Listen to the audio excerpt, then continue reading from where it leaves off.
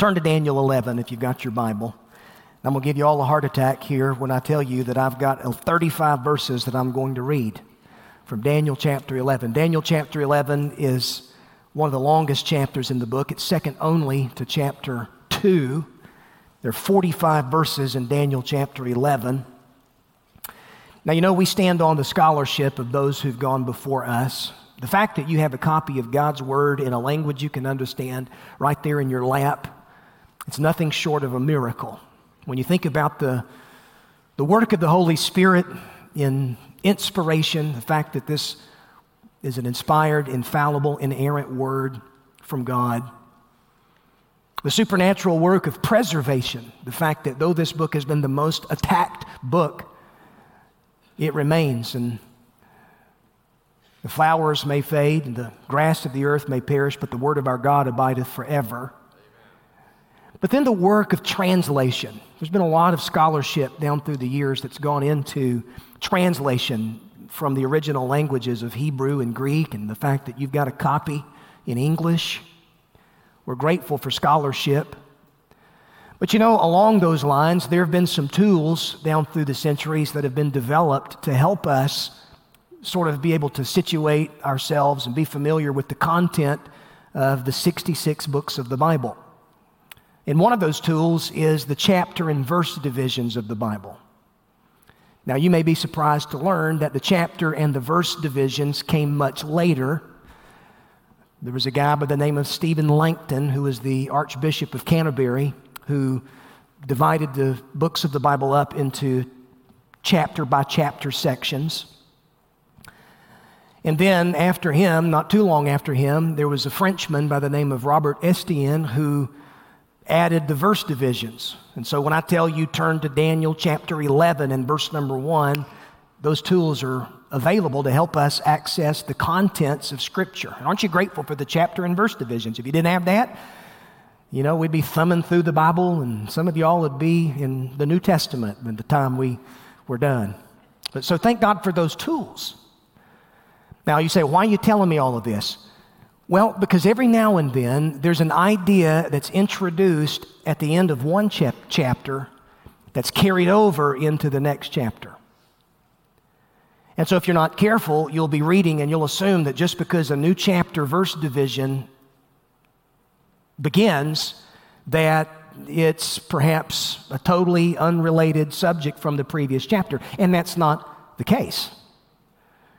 Because chapters 10, 11, and 12 form a unity in the book of Daniel and have to be understood together because it's the longest prophetic vision that's given in the book. And so when you come to Daniel 11 and verse 1 and you notice that it begins this way, and as for me, in the first year of Darius the Mede, you may be tempted to believe that that's Daniel who's beginning this section, just like other chapters begin in a very familiar way, a similar way. But realize that in chapter 10, there's an angelic messenger who is speaking to Daniel, and his message that begins in chapter 10 is carried over into chapter 11. And so the content then of this prophetic vision given to Daniel is found in chapter 11. The context, that's in chapter 10. What's the context? Well, the context is this. Daniel had been praying. Daniel had an experience with who I believe is the glorified Son of Man figure. He sees the Son of Man in his glory, pre-incarnate appearance of the Lord Jesus. A very similar thing happens to the Apostle John on the Isle of Patmos in the first chapter of Revelation.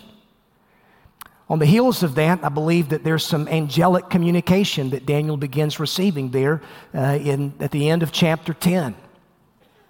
And the context of this vision, the angel tells Daniel that there were some things happening in an unseen, invisible realm by way of spiritual warfare in response to Daniel's praying that Daniel didn't know about.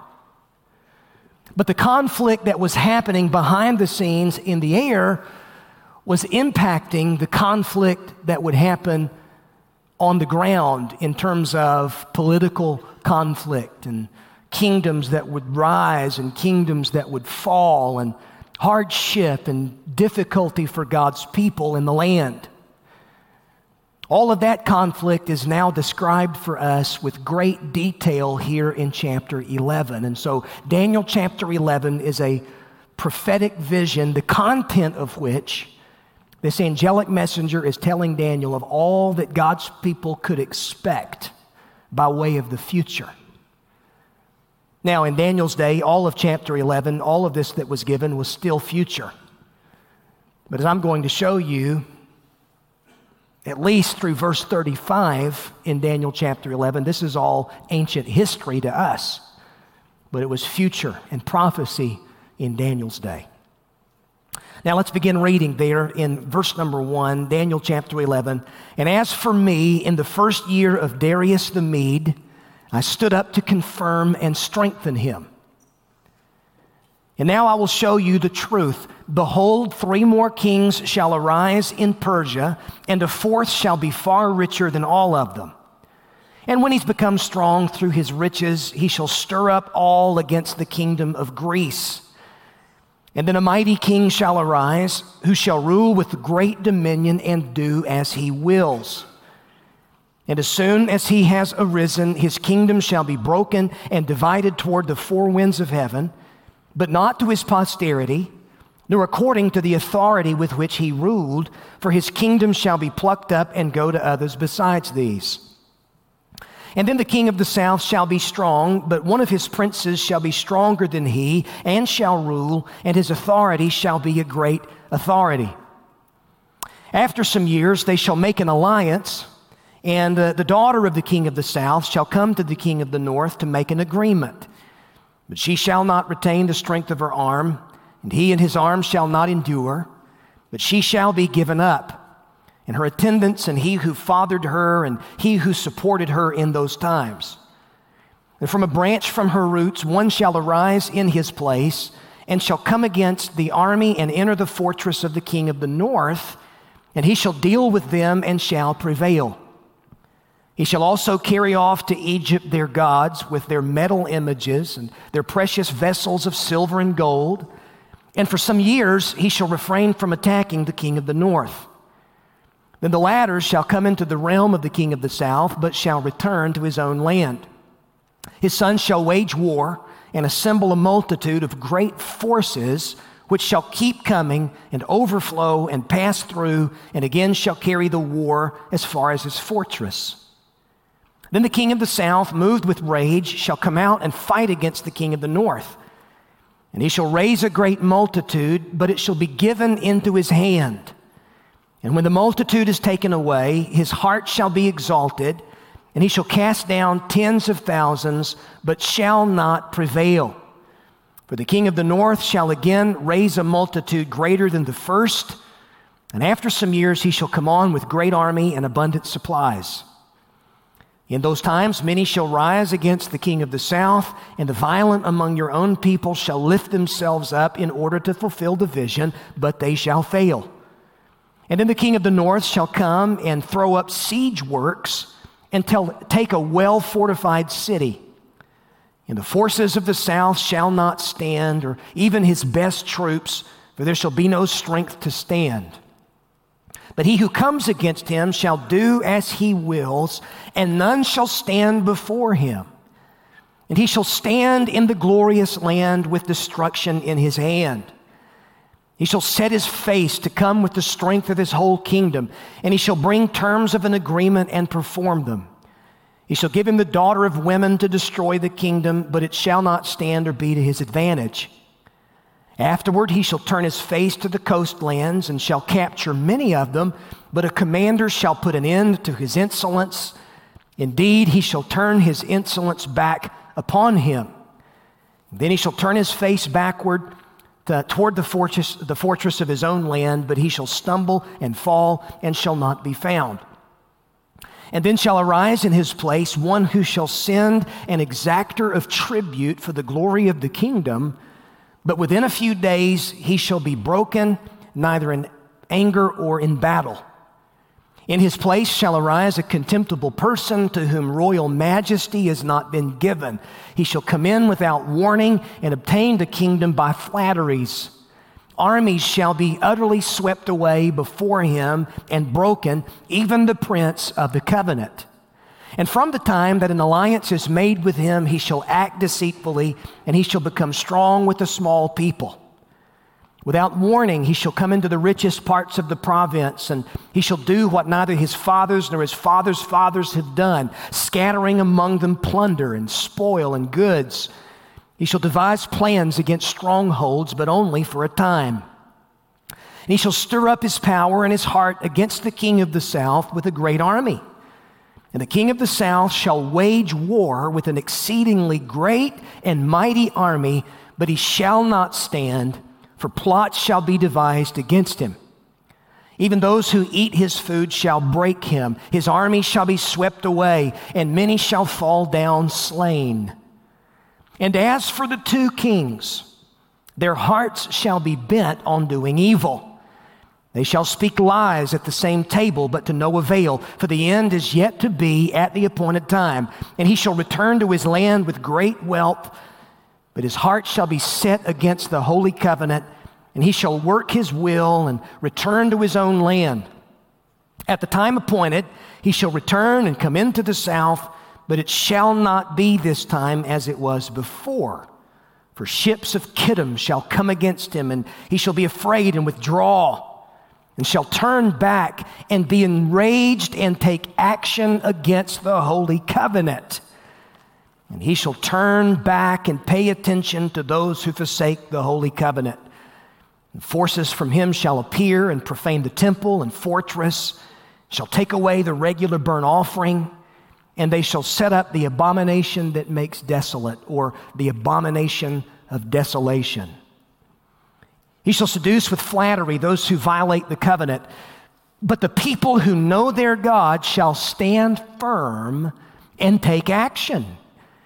And the wise among the people shall make many understand, though for some days they shall stumble by sword and flame and by captivity and plunder.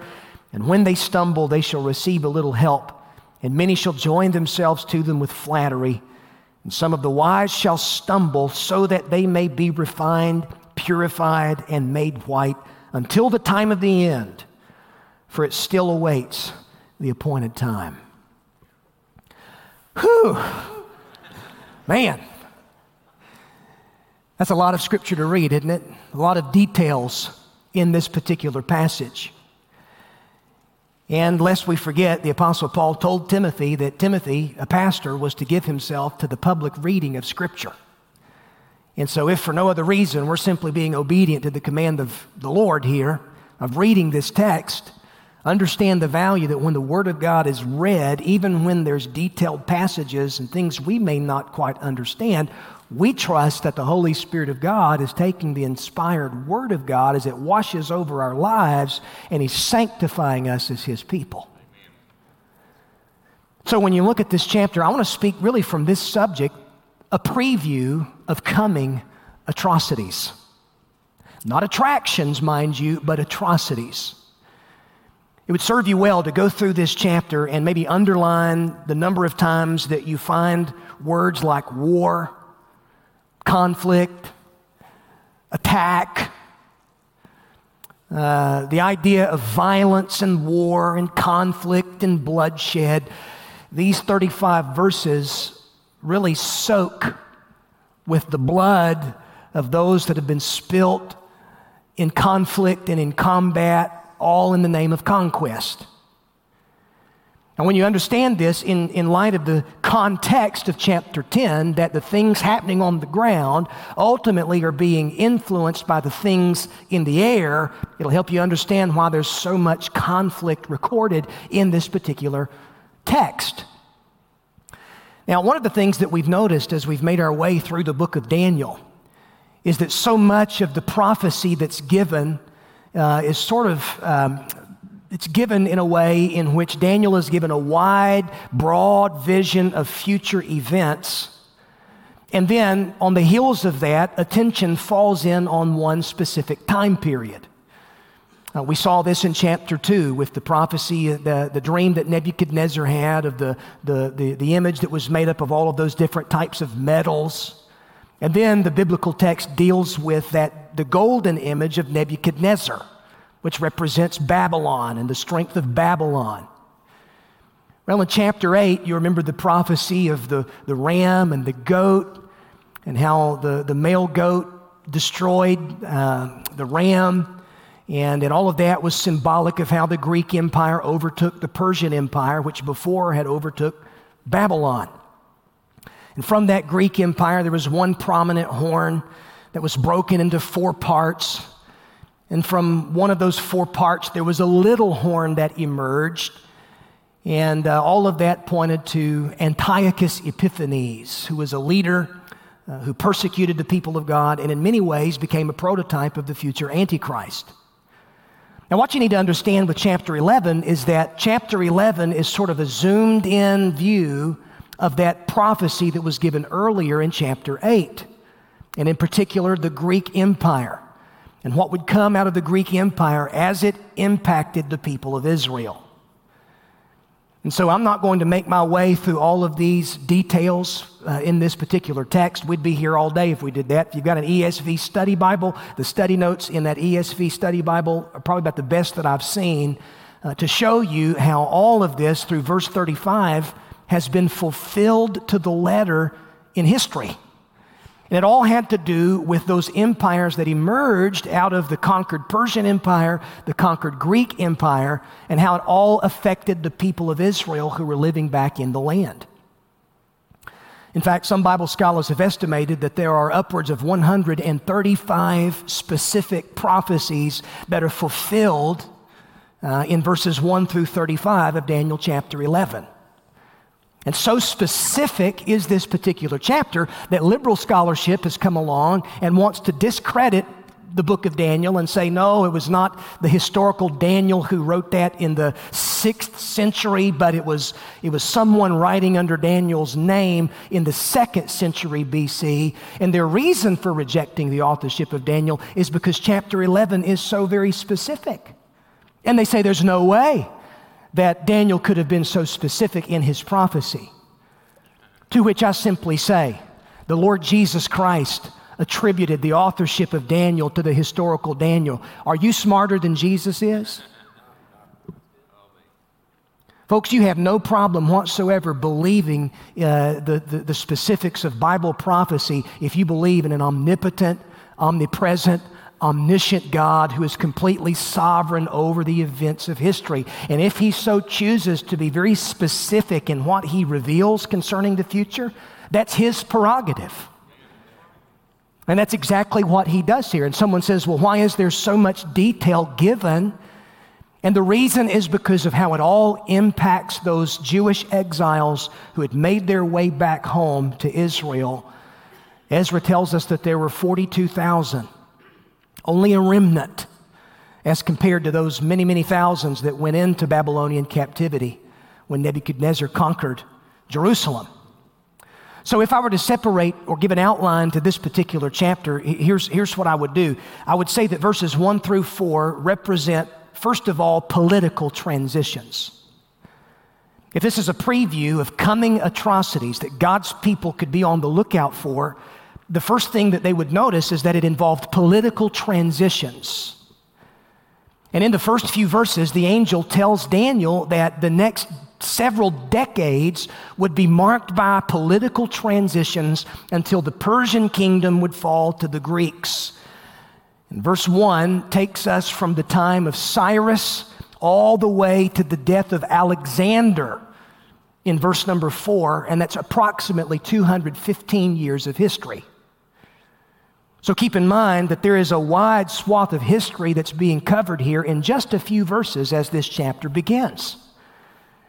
And again, keep in mind the fact that there's a spiritual dimension that's already been revealed here. The angel had been in battle in chapter 10 against the prince of Persia, or the demonic principality behind the kingdom of Persia. And at the close of chapter 10, he tells Daniel that he would soon be engaged in combat with the prince of Greece, who would step onto the scene in the future. And all of it is just a reminder that the political conflicts that we see and we experience on the ground, ultimately they're influenced by these spiritual powers that be, or angelic principalities. Now, as God's people, it's absolutely imperative that we understand that, and that will really help you process all of the political strife that's happening even in our own day. And if you understand that, you'll value prayer all the more. You'll be that much more patient with people in your life. When you realize that ultimately, like Paul says in Ephesians 6, we wrestle not against flesh and blood, but spiritual wickedness in heavenly places. And so the prophecy begins by mentioning a few more kings of Persia, followed by a fourth king who would surpass them all in wealth.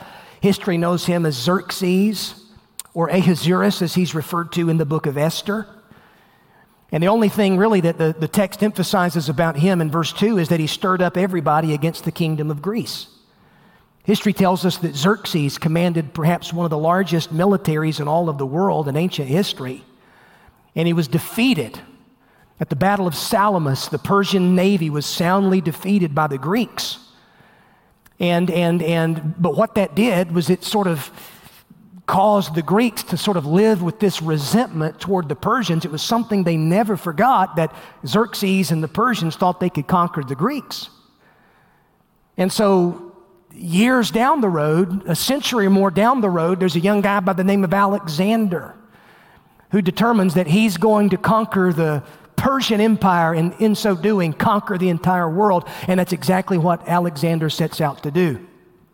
And by the time he's 33, Alexander dies at a young age. He has no heir to his throne. And so his kingdom is then parceled out among his four generals. And that's what's spoken of there prophetically in verse number 4. I mean, with just specific detail. And then here's what happens. You'll notice that there are a couple of phrases that are used multiple times as you get through chapter 11. It's the phrase king of the south, king of the north. There's this battle that's always going on between the king of the south and the king of the north. Now, that's not referring to the Union and the Confederacy, okay? But two of those four generals became more prominent. You had Ptolemy, who took the south and Egypt.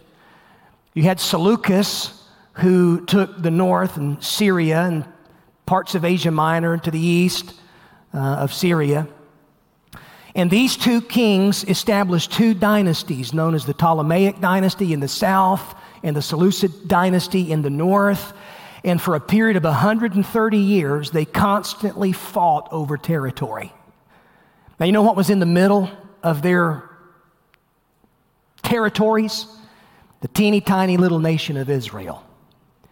And so the reason that so much detail is given really from verse 5 all the way through verse 20 is because of how these warring kingdoms and the fallout from their conflict, how it impacted the people of God who were living there in the land. So political transition gives way, and in verse 5 through verse 20, that gives way to what I'm calling perpetual turmoil.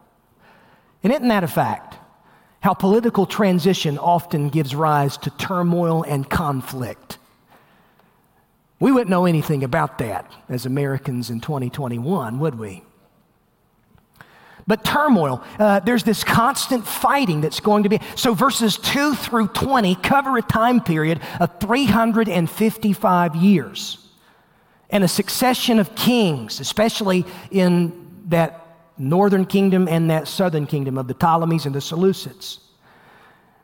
So amazingly, though, you get down to verse 21, and from verse 21 through verse 35, the time frame is only 12 years.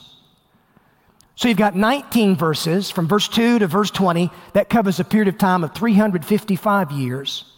And then you've got 15 verses from verse 21 to verse 35 that covers a period of 12 years. And it sort of zooms in on one of those northern kings, Antiochus Epiphanes. Best way I can describe what's going on here, it's like when you watch the race. Any of you NASCAR fans, when you watch the race, I've only been to one NASCAR race in my lifetime, but you know the Goodyear blimp is flying around most of these major sporting events, and at NASCAR, the Goodyear blimp is there, and if you're watching the race on television, usually whenever you're coming back from commercial, the camera shot is from the Goodyear blimp, however far it is above the racetrack, and you're able to see all the cars from that angle as they're making their way around that track, whether it be Charlotte Motor Speedway or Talladega or wherever else. But then, as the race is going on, the camera angle changes from the Goodyear blimp to turn 4. There's a camera in turn 4. And all of a sudden, you're able to see those cars up close and personal as they're coming around turn 4. Well, here's what the Spirit of God is doing. The angel is taking Gabriel from the Goodyear blimp all the way to turn 4 by the time you get to verse 21. And he's focusing Daniel's attention in on this one ruler who's coming, who's going to be unlike anything that Israel has experienced before. And he's going to be a prophetic picture of what Israel has to look forward to as far as the end of time. And he will sort of be a type of the Antichrist who is to come. That's Antiochus Epiphanes.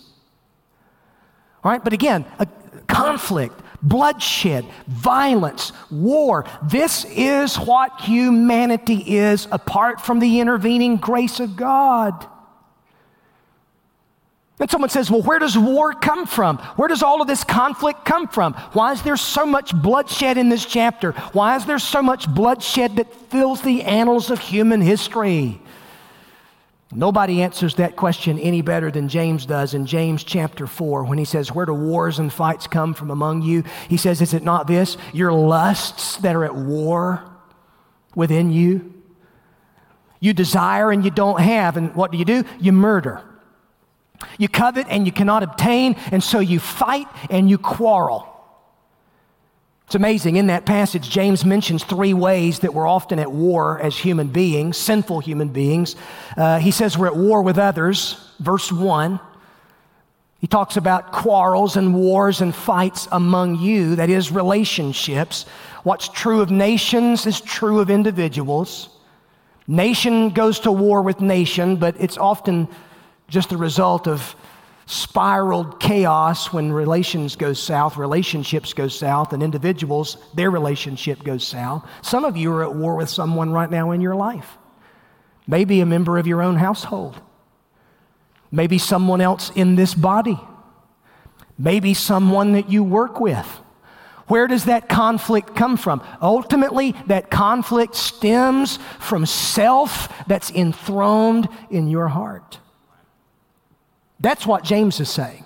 When self is enthroned in the heart, it boils over into conflict in our relationships with people. And then we're at war with others. We're at war with ourselves. James puts his finger on the issue and says, really, it's all because of your selfish lusts. We all look out for numero uno.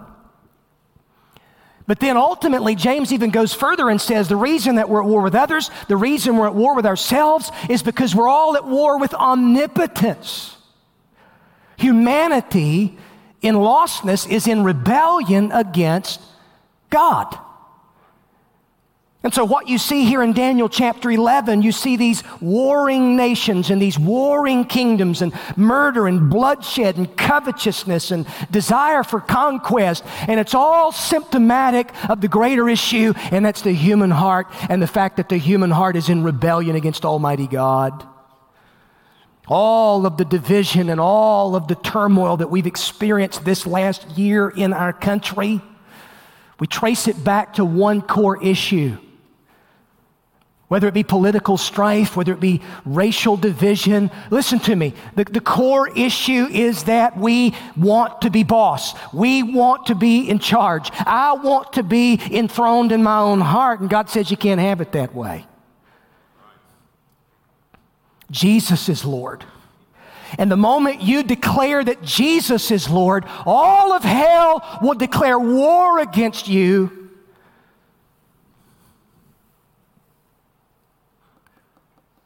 So that's what's going on here in Daniel 11. Political transition that leads to perpetual turmoil. And then verses 21 through 35, prophetic type.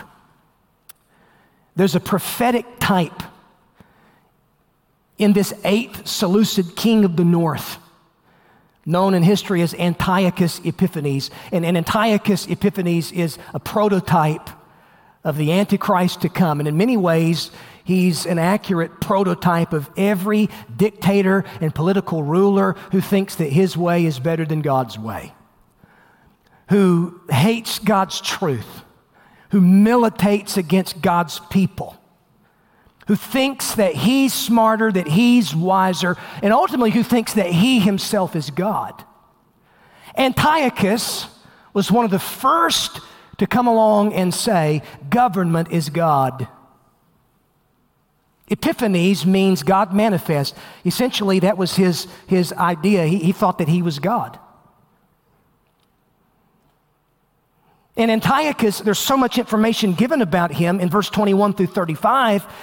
It's all because of the way that his ideologies and his persecution directly impacted the people of God there in the land of Israel. And yet, he's going to serve as this stamp or this pattern of this future Antichrist figure who's going to emerge onto the world scene. Paul refers to him as the man of sin in 2 Thessalonians chapter 2. The Apostle John refers to him as Antichrist in his epistles. He's the beast of Revelation 13. So here's the thing, folks. You look at all of these details and you wonder, what is the big deal? The big deal is God has been preparing the world scene for the end. Go back through chapter 11 and notice the number of times that you find this phrase mentioned, appointed time. The time that's appointed, or the time of the end. And then you get to verse 35 and you'll notice that the time of the end is emphasized there. It still awaits the appointed time. And then it's almost as if prophecy leaps from the page and from the time of Antiochus zooms all the way out to that future time when Antichrist is going to step onto the scene, and he is going to be described there at the end of Daniel chapter 11. And so we see the same thing kind of happening in Daniel chapter 11 that we saw in the prophecy of the 70 weeks in Daniel chapter 9. Now, I want to throw a caboose on all of this and give you some things to take home by way of some application. Why is all this important? Listen to me. It reminds us to begin with that times and circumstances are in the hands of a sovereign and omnipotent God. No matter how violent the day, no matter what's going on as far as the world stage is concerned, our times and our circumstances are in the hands of an omnipotent God. It's all appointed. Somehow, some way, in His wisdom and providence, God is moving history, the good, the bad, and the ugly. He's moving it toward the time of the end, when Christ will come and Christ will establish His kingdom. In fact, it's this very message that the Apostle Paul preaches there on Mars Hill in Acts chapter 17. All of the men of Athens and the thinkers of Athens were all there. And Paul basically tells them, listen, you're worshiping an unknown God. Let me tell you who He is. He's the God who's fixed appointed seasons and times. The God before whom all of us are accountable. That's true for nations, but that's true for you as an individual man or woman. The God who commands nations, who sets up kings and takes down kings, He's the same God who is involved in the details of your life, who knows what's going on in your life. A second lesson is this. I take this away from Daniel chapter 11. Even God's people are not exempt from suffering and hardship. Here you have Israel. They're caught in the crosshairs of all that's going on for 130 some years between these Seleucid kings and these Ptolemaic kings. Israel's right here caught in the middle of it. You think they signed up for that when they all went back? And their kids were born in the land, and they're just trying to be the people of God, trying to serve God faithfully right there, looking for the messianic hope that had been promised to Abraham and to David, who was promised by God that he would never have. There would never be a time when he didn't have a descendant seated upon the throne of the kingdom. That's what they were looking forward to. But instead, they're trying to eke out a living in the land. And here you have these invaders from the north and invaders from the south, and they're fighting each other, and somehow they're caught up in the middle of it all. Not to mention that things get so bad that one of those northern dictators takes out his frustration and persecutes God's people, profanes God's temple, demands that the people worship Zeus. Kind of sounds a little bit like Christians today who are just trying to faithfully serve God, be salt and be light, and we get caught up in all kinds of conflict in the world that's happening around us, and we wonder what's going on, where's it all headed? The way gets tough.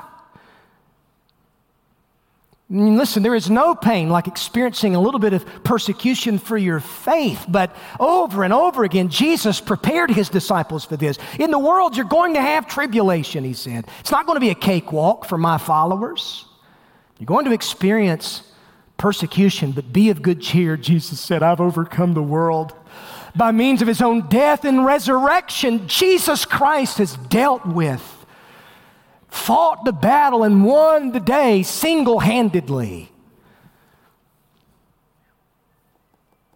And then listen, let me tell you one final lesson. Knowing God personally is your strength when it comes to facing the future, whatever that future may hold for you, whether it involves conflict or whether it involves cancer, whether it involves pain of loss in someone you love, or whether it involves persecution for your faith. Knowing God personally is your strength when it comes to facing the future. I think verse 32 of Daniel 11 is my favorite verse from this entire book. In spite of all that's going on, Daniel is reminded that the people who know their God will stand firm and take action. No matter what's going on in the world around me, no matter what's happening in your life, those who know their God intimately and personally through faith in Jesus Christ can stand firm when all hell around them rages, and they can take action. And isn't that a good word? A couple of weekends back, Anita and I stole away for a few days. We spent Saturday 2 weeks ago on the battlefield there at Gettysburg. And it was all snow-covered, and we sort of did the audio tour, so we spent the whole afternoon driving around the battlefields and seeing all of the sights, and the tour guide was listening to the tour guide via CD in my car. But we drove up to Little Round Top and Big Round Top, which if you're familiar with that history, you remember that was the strategic high ground that was held by the Union Army. And after 3 days of combat, July 1, 2, and 3, after more than 50,000 casualties, the Confederate Army was defeated there at Gettysburg, and it became a decisive moment that really led to the preservation of the Union. Well, a couple of years before that, there was a doctor and his wife who made a trip to visit a Union Army camp. It was just outside of Washington, D.C. The doctor was Samuel Howe. His wife, her name was Julia Howe. And while she was there in that camp that day, she happened to overhear a group of soldiers singing a tune. She didn't approve of the lyrics that they were singing, but the tune really stuck in her mind. And she felt like the tune was a beautiful tune. It just needed some better lyrics. So the next morning, she got up extra early. She said to herself, if I don't write this down, I'll lose it. And so that morning, she wrote down these lyrics to that tune that she had heard the day before. And here's the lyrics. Mine eyes have seen the glory of the coming of the Lord. He is trampling out the vintage where the grapes of wrath are stored. He's loosed his fateful lightning, his terrible swift sword. His truth is marching on. I've seen him in the watchfire of 100 circling camps. They've builded him an altar in the evening dews and damps. I can read his righteous sentence by the dim and flaring lamps. His day is marching on. I've read his fiery gospel written in rows of burnished steel. As you deal with my condemners, so with you my grace shall deal. Let the hero born of woman crush the serpent with his heel, since God is marching on. And he has sounded forth the trumpet that shall never call retreat. He's sifting out the hearts of men before his judgment seat. Oh, be swift, my soul, to answer him. Be jubilant, my feet. Our God is marching on. And aren't you glad to be on the march with him? Let's stand, let's pray. Oh, hallelujah. Lord, thank you. And no matter the conflict that rages, because of the political transitions of this world and the constant turmoil that the enemy stirs up, those invisible, unseen forces, evil forces at work. God, may we be people of prayer in our day. May we be men and women of faith who look for the coming of Jesus Christ. May we as a church be vigilant to pray. May we be engaged, Lord, in sharing the gospel and speaking the truth and pointing people to the hope of our Savior. And may we be reminded, Lord, that the people who know their God will stand firm in tough times and they will take action. So, Lord, for those under the sound of my voice today who feel like they're in the heat of conflict, whether it be marital conflict, whether it be family strife, issues on the job, relationships with others, Lord, that may just not be what they need to be. Help them remember the ultimate source and reason behind that conflict often is selfishness. And the cure to that is Christ being enthroned in our hearts. It's not about me, what I want, what I need. It's about Jesus and him being glorified in me and through me. Lord, for the one that doesn't know you as his or her Savior today, my prayer is that in an altar of repentance and faith in Jesus, understanding that Jesus died for their sin on the cross and rose again from the dead, Lord, may people turn from their sin and be saved as they trust you in saving faith. For it's in Jesus' name that I pray. Amen.